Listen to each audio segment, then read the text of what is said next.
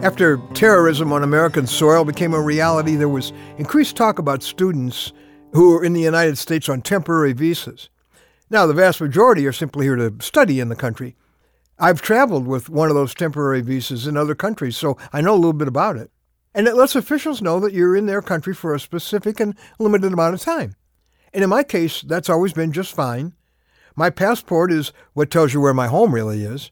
If I got knocked out and couldn't remember what country I'm from, my passport would save me.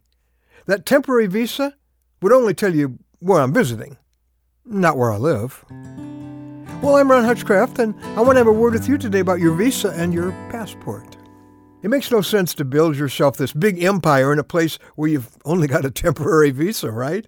Sadly, many of God's people are making that very mistake and neglecting to invest seriously in the place that's really home, where their spiritual passport is from.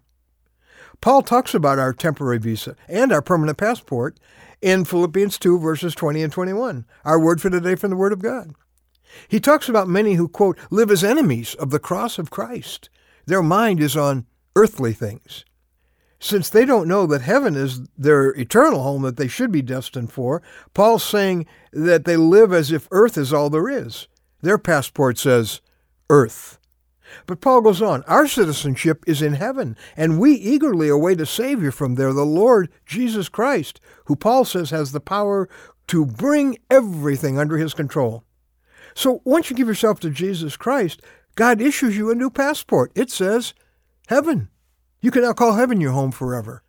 That's one of the amazing things about belonging to Jesus. You can actually know right here, right now, you're going to heaven when you die. You don't have to wait till you die to find out where you're going to be because you've trusted Jesus Christ to forgive and remove the only thing that could keep you out of heaven, your sin. That's what he died for. So now you have a temporary visa that says earth and a passport that says heaven. So why are you so bound up in building this kingdom for ourselves in a place where we're just visiting? We're so entangled with earth stuff, we neglect the things that are going to matter forever. In the Old Testament, when God wanted his people to focus on rebuilding his temple, they couldn't see the eternal for all the earth stuff they were involved in. God says, is it a time for you yourselves to be living in your paneled houses while this house of mine remains a ruin? My house remains a ruin while each of you is busy with his own house.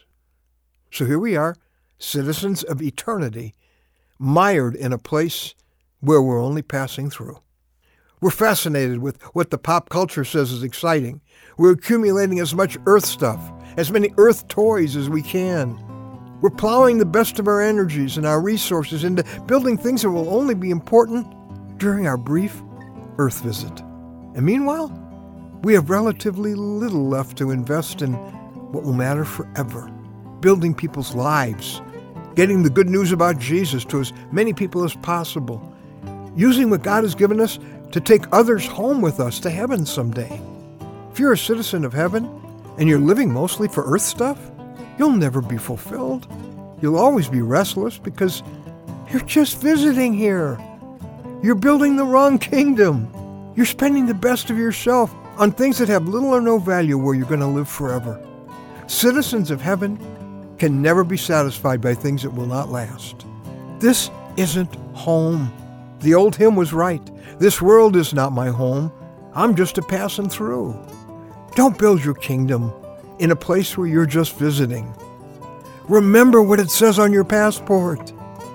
Heaven.